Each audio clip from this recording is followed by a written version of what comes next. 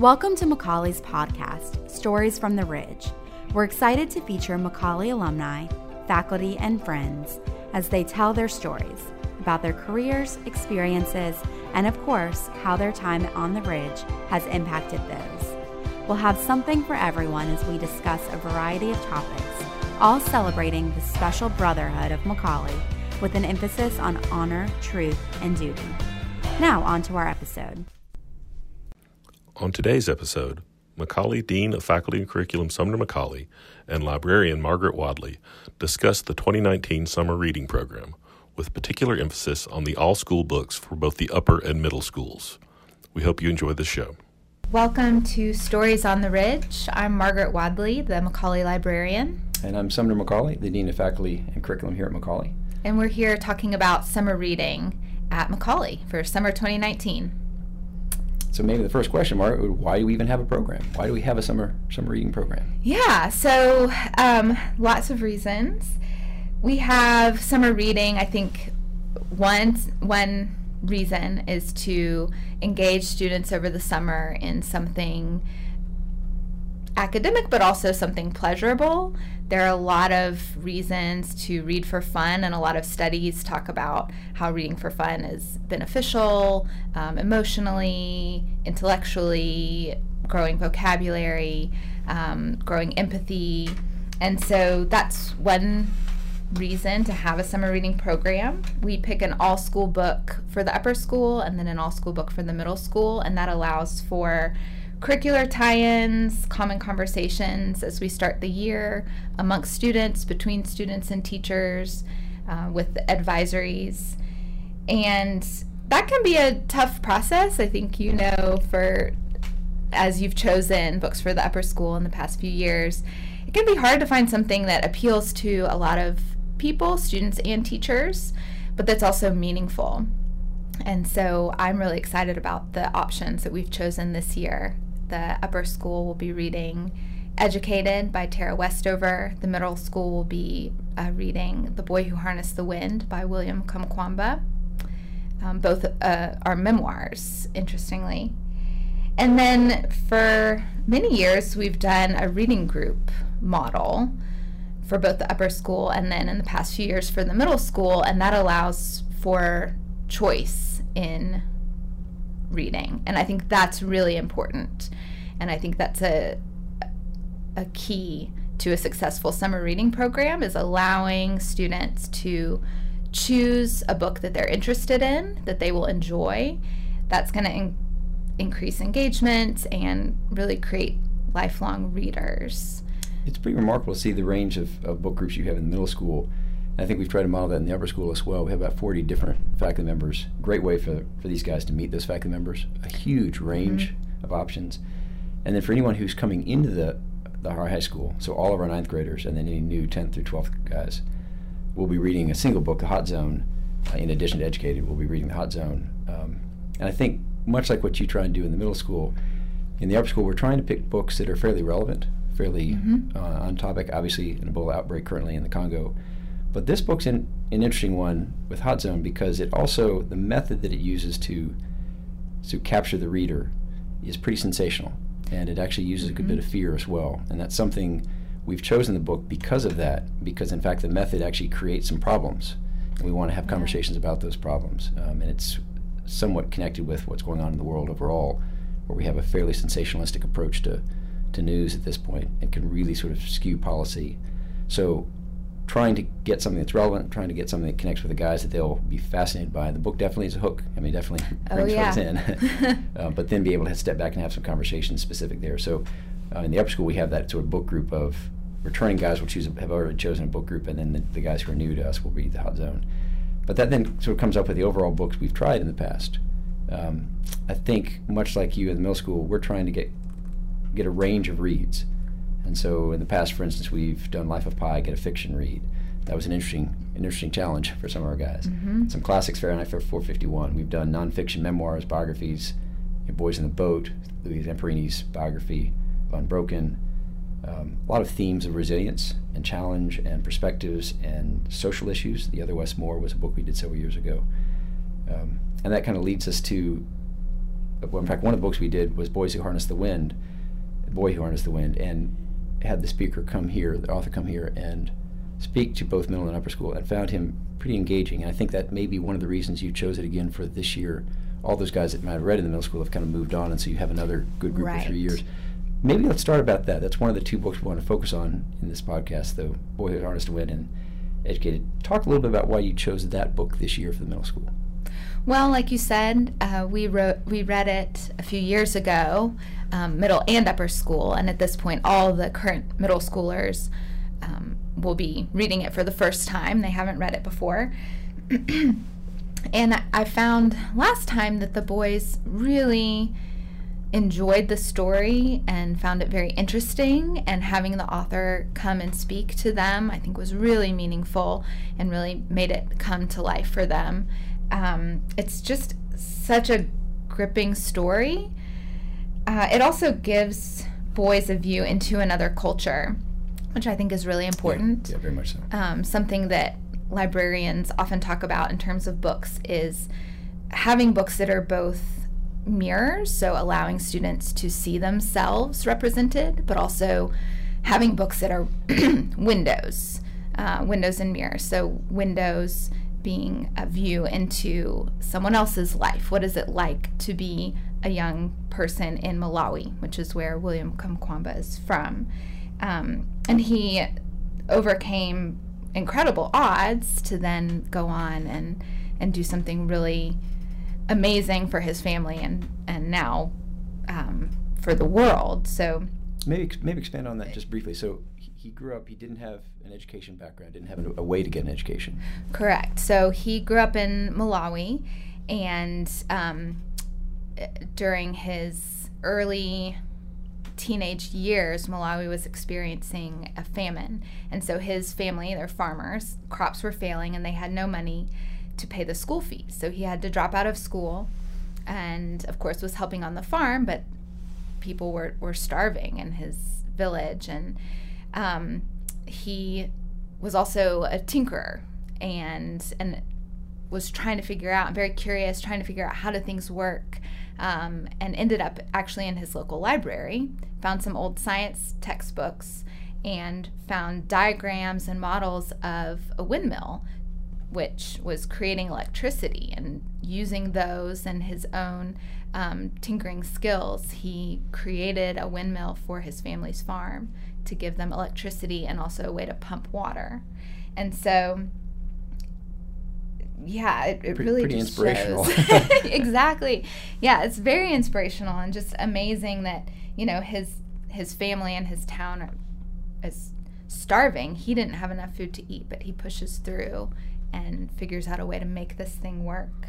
And so themes that would be particularly relevant for what you see with our guys in our school, and obviously we're not in Malawi, we're in the United States. Right. What are you hoping they'll come away with? Well, I think one of the big themes is different ways of learning.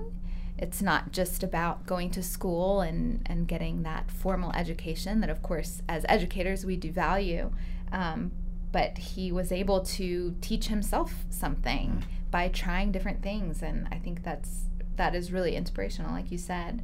Another big theme is the importance of family. His family is very important to him, and you really see how he and his siblings all contribute to the family, and then of course he goes on to contribute in this even greater way. And then giving back, it's amazing if you hear him talk now about what he's doing. He started an organization called I think Moving Windmills, and is trying to create information and models for other people to use to solve real world problems in their communities. And so he's gone on from his own success to help other people succeed in a similar way, and I just think that's amazing. And he mentioned that, in fact, when he came, if I recall right. Yes. So he did talk about what he was working on. There is from a few, I think 2017, he's done a couple TED Talks, and then there was a TED Talk interview follow-up with him where he talks about what he's working on right now. And also when he came, Allison Lebovitz, the McCallie community member who has the show The A-List, was able to interview him. And so if you go to the PBS website, you can watch that interview streaming. I think it's from season 8 of her show. And he talks about that as well. So it's really amazing. What are conversations that you would think a parent could have, if they're reading the book, a parent could have with a student, with their son about the book? What are things that could be useful for them to know? Yeah, I think certainly talking about how we learn and how we can find out more about other countries and cultures around the world, or people from other cultures who are living in Chattanooga. Why is that important, and what are some ways that we can do that? I think an interesting question for a parent to ask their child after reading this is, if you had the chance to meet William Kamkwamba, what questions would you ask him? Or what would you say to him? And then finally, I think a huge topic of conversation would be personal character traits. And William shows amazing persistence and resilience in his story, and pushing through and continuing to try even after things weren't working. And so I think parents could certainly talk to their sons about those traits, and how do we show that from in our day-to-day lives, and how do we grow that in ourselves and nurture that. And he's an amazing, humble person. Oh, yeah. He's coming across. It's really remarkable. Yes, his very first TED Talk about his windmill, he just says, "I try and I made it." And which is obviously very simplistic, but wow, he just tried and he made it. Yeah, it is amazing. But I think that I love that there's that theme of resilience that ties in really well with our upper school, all school read, Educated. Yeah, that's true. That really is true. One of the reasons that you and I looked at Educated as the way one, I'd heard an NPR interview, I guess last year, and was just amazed and astonished at the life that Tara Westover had led. And we talked about it, and the book itself won so many awards and was sort of the book of the year last year. It's so relevant, certainly, for our guys to be aware of sort of current literature. But I think what struck me initially was, even in her opening, and it's not, there's no small giveaway here because it's in the first page, where it opens with her as a 7-year-old, I think, in this back rural area of Idaho, standing, looking down from her mountain at the school bus going by. And she realizes, as she writes, she realizes even then that not only will the school bus not stop, but the school bus doesn't even know that she's alive, that she was born at home, never registered, never went to a hospital, family didn't believe in the current medicine, had some challenges with sort of how they perceive government managing their lives, and didn't want to be connected sort of off the grid. And so you start with this fascinating individual who later on gets a PhD from Cambridge. I mean, the scope of her life is just remarkable. And maybe giving a background, I thought I might read just a brief excerpt from the New Yorker review of the book, because it gives a really good description sort of overall what this is. And it writes, the author here writes, Westover was born sometime in September 1986. No birth certificate was issued. On a remote mountain in Idaho, the 7th child of survivalist parents who subscribed to a paranoid patchwork of beliefs well outside the mandates of their proclaimed Mormon religion. The government was always about to invade. The end of days were always at hand. Westover's mother worked as a midwife and an herbal healer. Her father, who claimed prophetic powers, owned a scrapyard where his children labored without the benefit of protective equipment. Westover recounts accidents so hideous and so frequent that it's a wonder that she lived to tell her tale at all. Mainstream medicine was mistrusted, as were schools, which meant that Westover's determination to leave home and get a formal education, the choice that drives her book and changed her life, amounted to a rebellion against her parents' world. I mean, just one, that's a beautifully written review. It is, but it mirrors how beautifully the book is managed. Yes. And so that's kind of where we're starting with Educated in terms of our discussion. Yeah. So why Educated? It's obviously done really well and gotten a lot of good reviews, but why choose this for a summer read? It's a great question, and I think for both of us, one, it's brilliantly written. And it's always good for our yeah. guys to read really good literature. Absolutely. As they think about their own lives, as they think about their own writing, as they think about articulating what they're thinking, to read someone who's done it so brilliantly with such challenging topics and challenging background. So the clarity it's incredibly compelling. She writes in an amazing way. It's about her, but it's not egotistical. I think sometimes in our lives when we think about expressing our own stories, it becomes just a telling of what we want. And that's not what she's about. She's very much more deeply analyzing and much more vulnerable and open, because her life was not an easy life. And her life has a lot of hard blemishes in it. And she's willing to share those to help the reader think through. So it, like you talked about with The Boy Who Harnessed the Wind, it underscores resilience. Educated is very much about that. Absolutely. It underscores how education can be absolutely key to opening doors. In William Kamkwamba's case, education that he created and had to pursue. In her case, education she created up to a point and had to pursue. I mean, her mother definitely was involved in some homeschooling, but there wasn't a lot of resource there. Right. And there wasn't local schools. And then eventually, as the reader will figure out, she does sort of take a step outside the family experience. But the other important thing for me in all boys school is the central character is a woman. Yeah. And that's really critical, I think, for our guys to read a very strong, thoughtful, resilient woman. I hope our guys will gain a lot of insight as they work with and for women in their lives, and to make sure that they have, I mean, Tara Westover is not speaking for all women, but to have a protagonist that they can connect with and see some really interesting thoughts of how she developed her life and the resilience that it took for there. I think that's important. And then finally, the book shines a light on extremism that's, I think, really critical in any place, if you have faith or family, and how extremism and holding so doggedly to a specific doctrine can potentially destroy that exactly what it's trying to uphold. Yeah. We'll talk a little bit more about that in a second, but I think that's a really critical thing for our guys to see. Again, it's sort of in today's world, how do we figure out how to understand the people around us, how to be broad enough and open enough to ideas. That doesn't mean we accept them, but at least open to hearing. Yes. And not assuming that everything is sort of against us. Right. And not being fearful. Not being fearful. That's exactly right. Fear sort of comes up again. That's exactly right. Well, I know you read this as well and thought it powerful. So let's explore the book a little bit more. What should a reader expect in reading this book? Well, it's an absolutely gripping story. I found I could not put it down. The way that she writes about her experiences and her family. I mean, I just kept wanting to read and know what was going to happen next and how she was going to describe all of this and get out of her situation. I also found that I really wanted to talk about it with somebody. Yes. And my husband read it around the same time that I did, which I thought was really helpful because we could unpack it together and talk about it. And so I think that students will have that urge as well. So I hope that parents read this with their sons and have those conversations. And there's also, I mean, there are descriptions and instances of physical and emotional abuse, which is difficult to read at points. And I think readers need to be prepared for that. Certainly,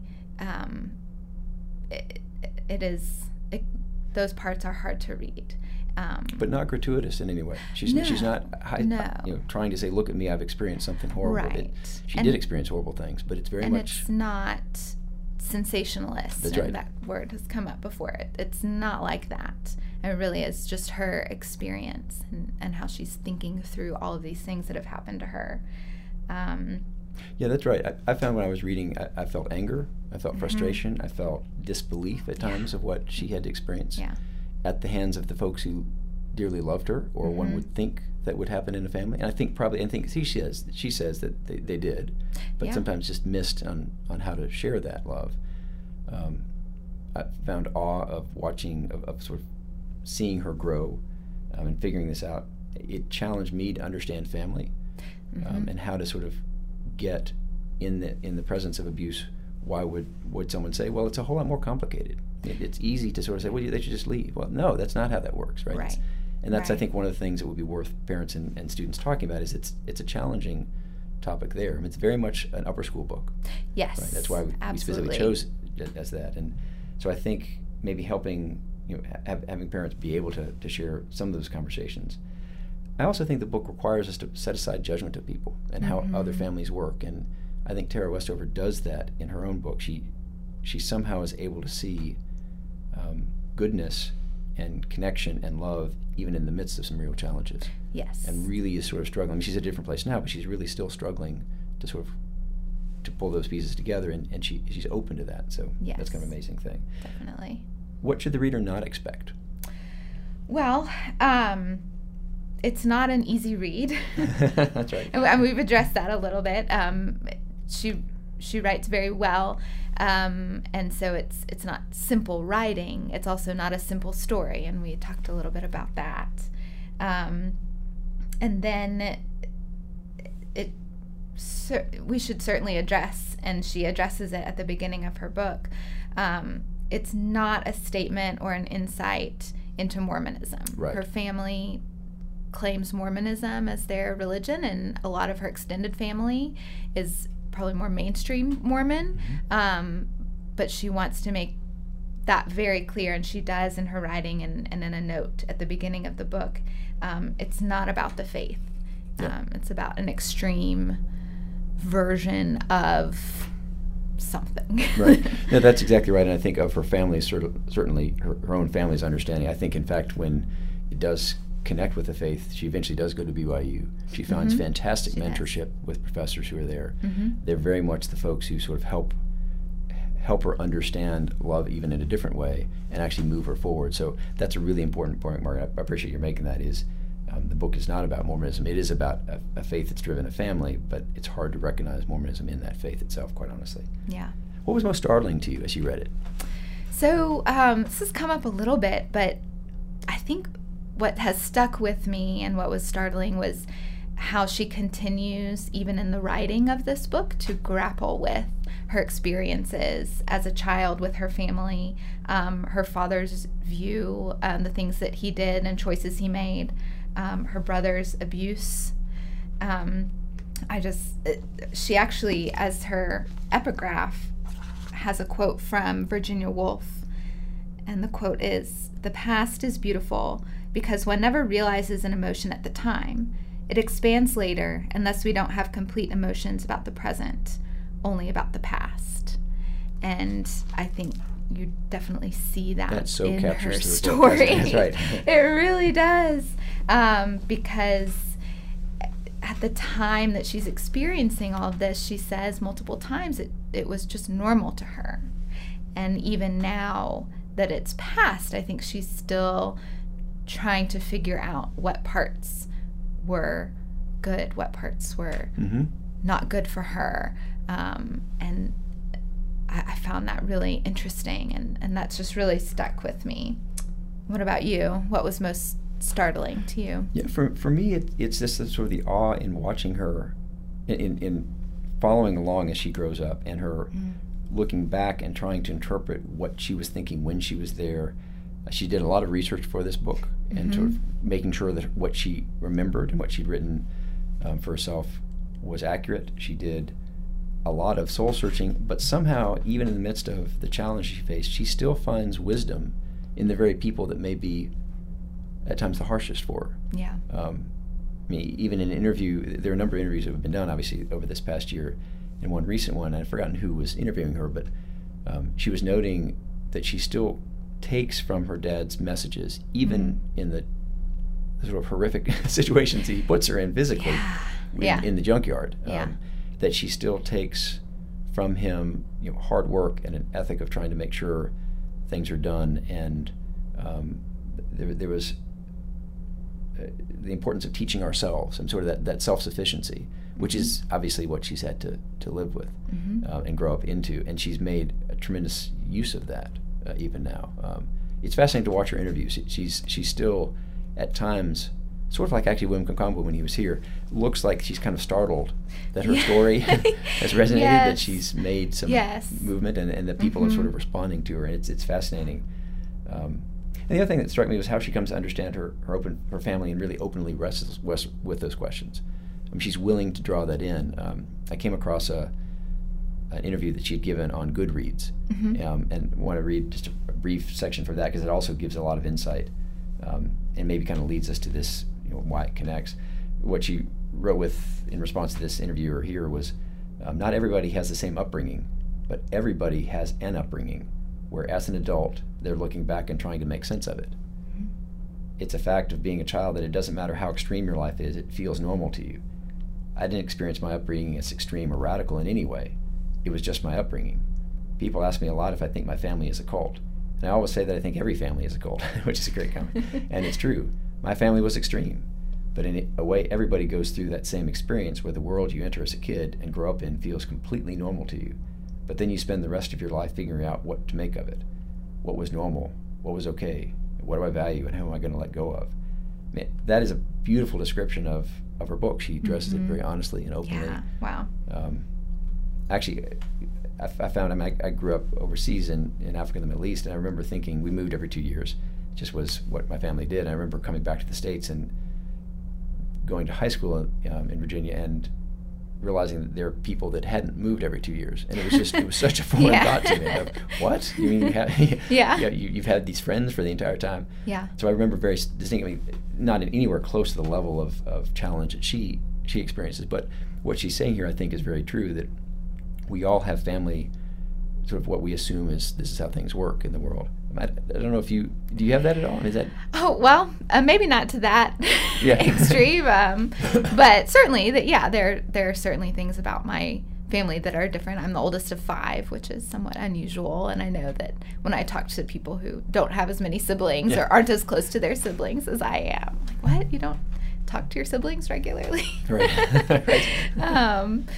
So yes, that's definitely. I hope that's what some of our guys also get from this book, is as they're watching this other family, and she's describing her family, obviously, I hope that they're able to sort of look and say, well, that's interesting. I wonder what are the preconceived notions I have because of how I've raised. And they can be great preconceived notions. It's not that, in her case, she really had to struggle through some things. But I think it's worth that self-reflection of, okay, what is the situation I've grown up in that I need to look at the world and realize, oh, not everyone thinks this way. Not everyone has this perspective. And it could even be the idea of not everyone has had a chance to go to McCallie.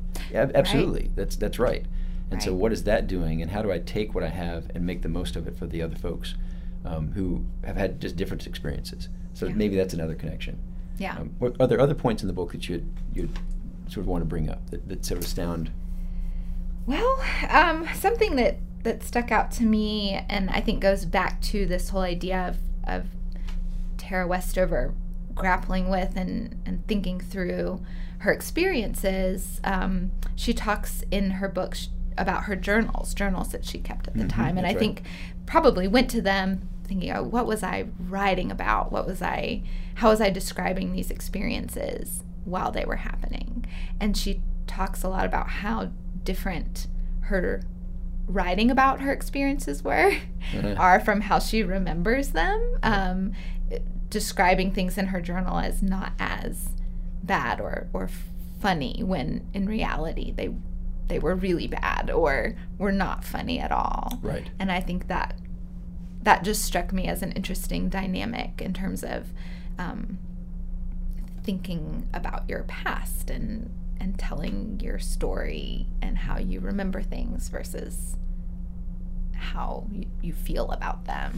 Not even when you're worrying about presenting to anyone, just internally. Right, so that is, right. She's writing her journals for herself. Nobody's reading them, and yet she's still presenting things in a different way than how they were. That reminds me of, she gave a commencement speech just about a month ago at Northwestern, and Northeastern, and that's one of the things she made the point of, which is you're saying exactly that difference between, she talked about 3 different selves, and the internal self, sort of when we're all alone, and then the sort of the self that we kind of have as a life, and then the self that we put on social media. I mean, it's a slightly different version of that, but I appreciate you're sort of picking up on her, looking back at her own history. Where do I come from? That's a really interesting thing. How do we do that honestly?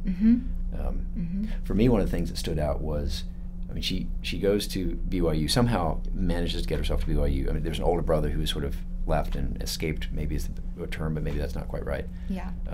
who realizes she connects with and realizes she is interested in learning, and there's something more to learn than what her mom and dad certainly have presented. Yeah. So somehow she gets, ACT type stuff. She's obviously incredibly bright. Gets to BYU, does well at BYU. Has some fascinating, and I'll leave that for the readers to get, but has some fascinating experiences there with just what she knows and how to work in the larger world.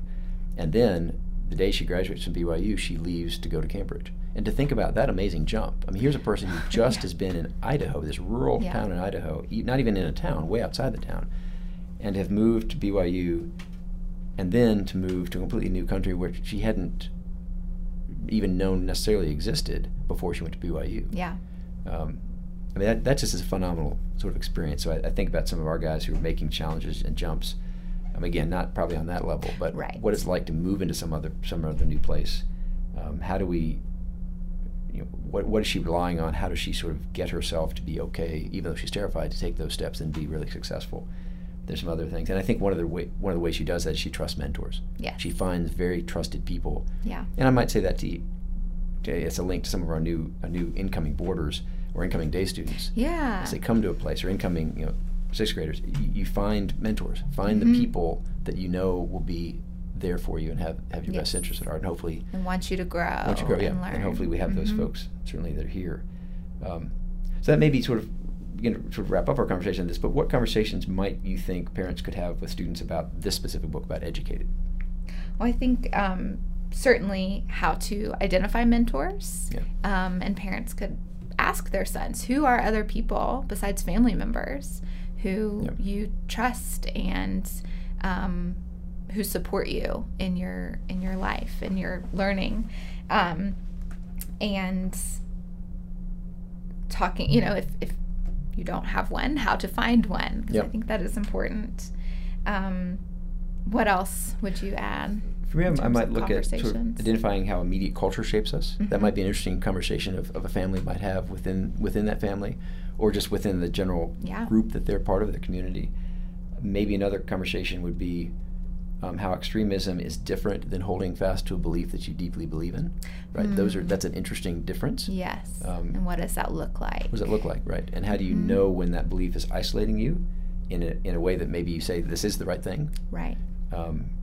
Sort of that positive, non-positive peer pressure, or positive peer pressure you can create, or when is the belief actually really limiting you from being open or understanding, or when does it lead you to judge others? So I think there's something there, and maybe just how to pursue obstacles. And you mentioned the mentoring piece. Certainly, the idea that maybe we can't change immediate situations, but maybe they're long-term goals, and I think that's very much true with Tara Westover. She had a goal of wanting to, as she sort of caught on to education, wanting to pursue it to incredible degrees, regardless of the fact that she didn't have a background initially. Yeah. But she had a brain, and she had a goal, and she had an interest and curiosity. So something's really pretty remarkable there. Yeah, and I think that links really well back to William Kamkwamba's story.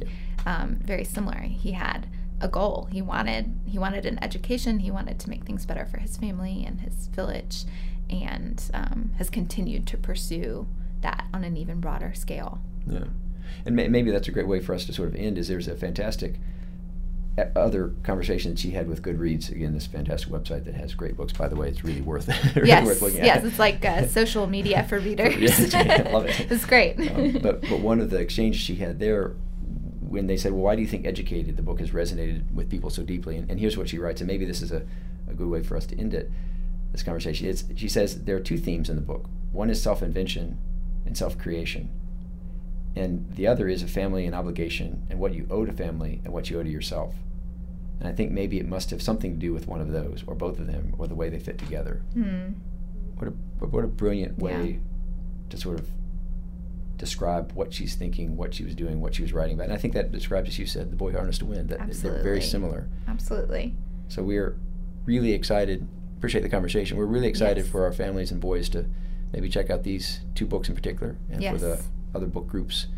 I think they're two really thoughtful, well-written stories of people who've made remarkable changes in their lives and are worth our paying attention to. Absolutely. I hope they spark some good conversations. So here's to good reading. Yes.